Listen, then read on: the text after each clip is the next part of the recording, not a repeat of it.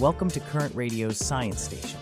Please enjoy today's selection of science news.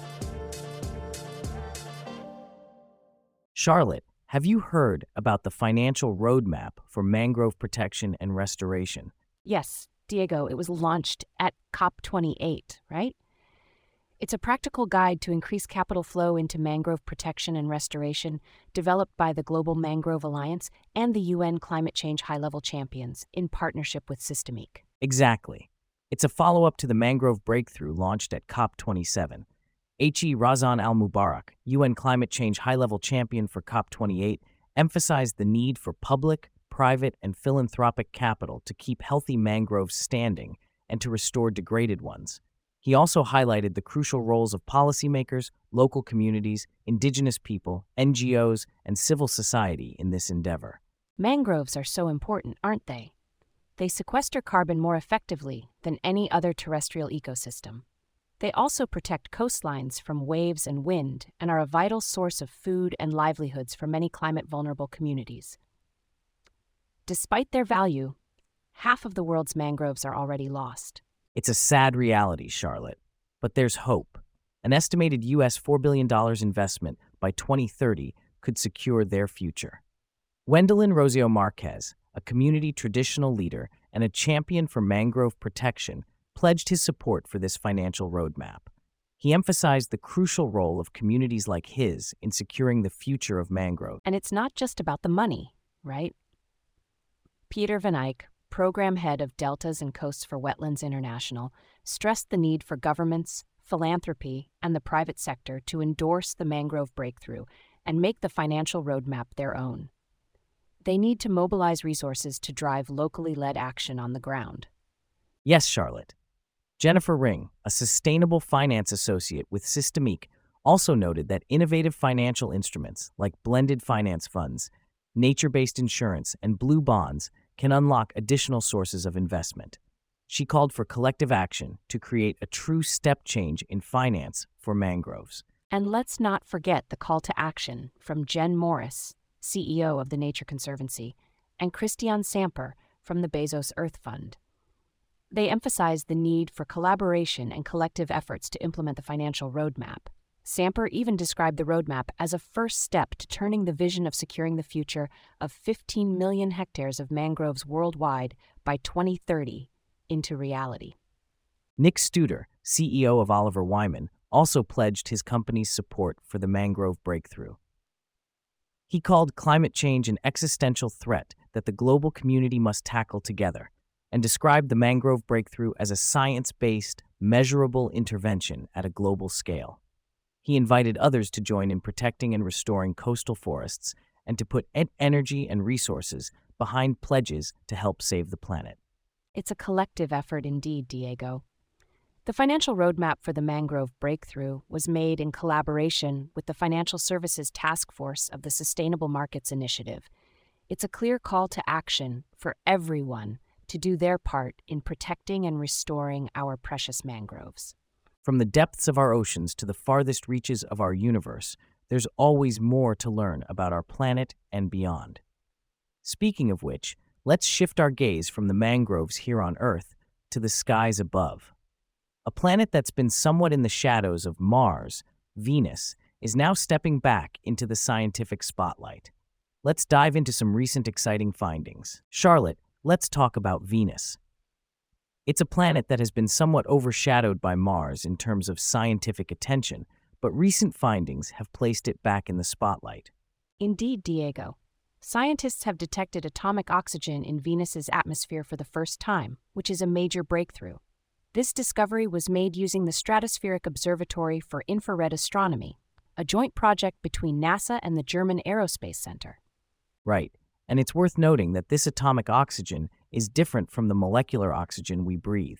It consists of a single oxygen atom, whereas the breathable oxygen is made up of two oxygen atoms. This atomic oxygen was found in a thin layer sandwiched between two other layers of the Venusian atmosphere. And this is quite the discovery, considering Venus's atmosphere is dominated by carbon dioxide, with oxygen being nearly absent. The detection of oxygen, especially on the side of Venus facing the sun, is a testament to the power of modern technology and scientific dedication. Absolutely. The oxygen is produced when ultraviolet radiation from the sun breaks down atmospheric carbon dioxide and carbon monoxide into oxygen atoms and other chemicals. This process, known as photochemistry, is also responsible for the creation of our own stratospheric ozone layer here on Earth. But it's important to note that despite this breakthrough, Venus is far from hospitable. Its thick atmosphere traps in heat in a runaway greenhouse effect, and there's a layer of clouds containing sulfuric acid. Not exactly a welcoming environment for Earth-based organisms. Indeed, Charlotte, the study's lead author, Heinz Wilhelm Hubers, emphasized that Venus is very different from Earth. The oxygen was found to be concentrated between two layers of the Venusian atmosphere, with temperatures ranging from about -120°C on the planet's day side to -160°C on its night side. It's a fascinating discovery that could help us understand more about Venus, especially why it is so different from Earth. Despite being our planetary neighbor, Venus has long been a mystery, and this finding brings us one step closer to unraveling its secrets. And as we continue to explore our solar system, discoveries like this remind us of the vastness and diversity of the universe. From understanding the evolution of Venus to the potential for life on other planets, there's still so much more to learn. From the exploration of the mysteries of Venus, we now turn our attention back to our own planet. As we continue to learn more about our universe, we are also reminded of the urgent need to protect our home. The climate crisis is a pressing issue that requires immediate attention and action. Let's delve into the latest development in this regard. Charlotte, let's delve into the 10-point policy wish list that scientists have unveiled at COP28 to combat the climate crisis. Absolutely, Diego. This wish list was put together by leading researchers from over 20 countries. It's a collaboration with the UNFCCC, Future Earth, the Earth League, and the World Climate Research Program. Right, and Simon Steele, the UNFCCC Executive Secretary, has emphasized the importance of the report. He sees it as a critical tool for decision makers, especially in this decade of accelerated climate action. The report, which represents the collective efforts of 67 leading researchers, outlines 10 key trends that policymakers need to address. One of the main points is that overshooting the 1.5°C pathway of the Paris Agreement is becoming inevitable. Therefore, nations need to minimize the overshoot. That's a sobering thought, Charlotte. And they also warn that keeping the Paris Agreement alive will require a rapid and managed fossil fuel phase-out, not just a wind-down. Yes, and they've highlighted carbon dioxide removals as a key tool in this fight. But they also warn about an over-reliance on natural carbon sinks, whose future contributions are uncertain. This is why they're calling for robust policies to attract investment to make the market scale. The report also emphasizes the need for collaborative governance to better understand and act upon the interlinks between climate and biodiversity. They warn of compound risks, combinations of climate risks that might have more severe impacts when they occur alone. Yes, and they've also pointed out that humans will increasingly be unable to live in and move from places where climate risks continue to rise. They've also noted that championing justice and societal causes will enable better climate adaptation. And finally, they've highlighted the need for reforming food systems as a crucial tool in combating the climate crisis. It's clear that the scientists are using this report to inform policy implementation at COP28 and beyond. Exactly, Diego. As Professor Johan Rockström said, science is clear.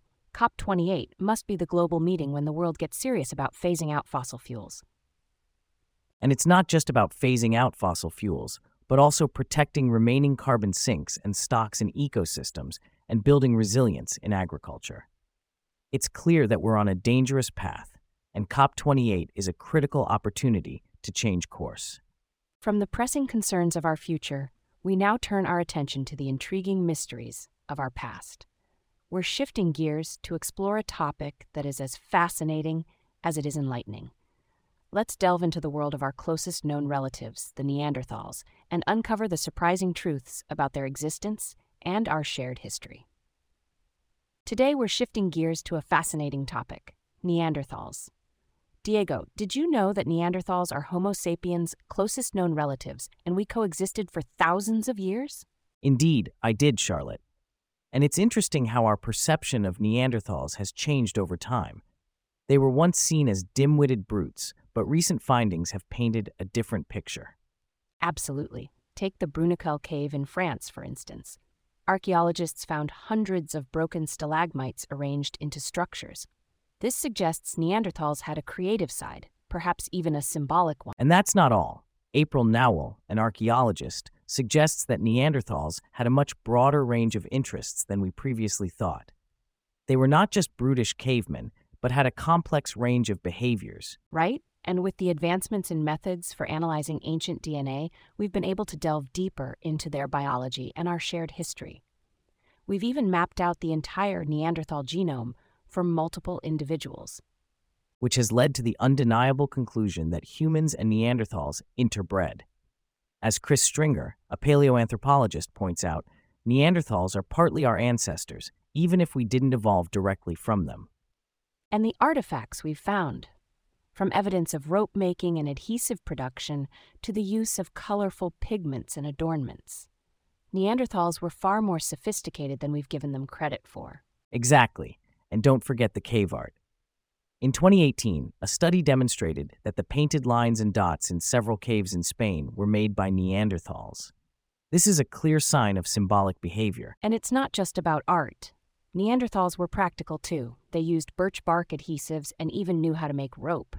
These discoveries are shifting our understanding of Neanderthal intelligence. True, but there's still a lot we don't know. For instance, we're still unsure why Neanderthals went extinct while we survived. Was it due to higher infant mortality rates, environmental changes, or simply bad luck? It's a mystery that continues to Baffle scientists, yes. However, it's clear that Neanderthals were not just our evolutionary cousins, but a vital part of our shared history. And thanks to interbreeding, a part of them still lives on in us. Indeed, Charlotte, as Viola puts it, in a way, Neanderthals are still here. A fascinating thought, isn't it?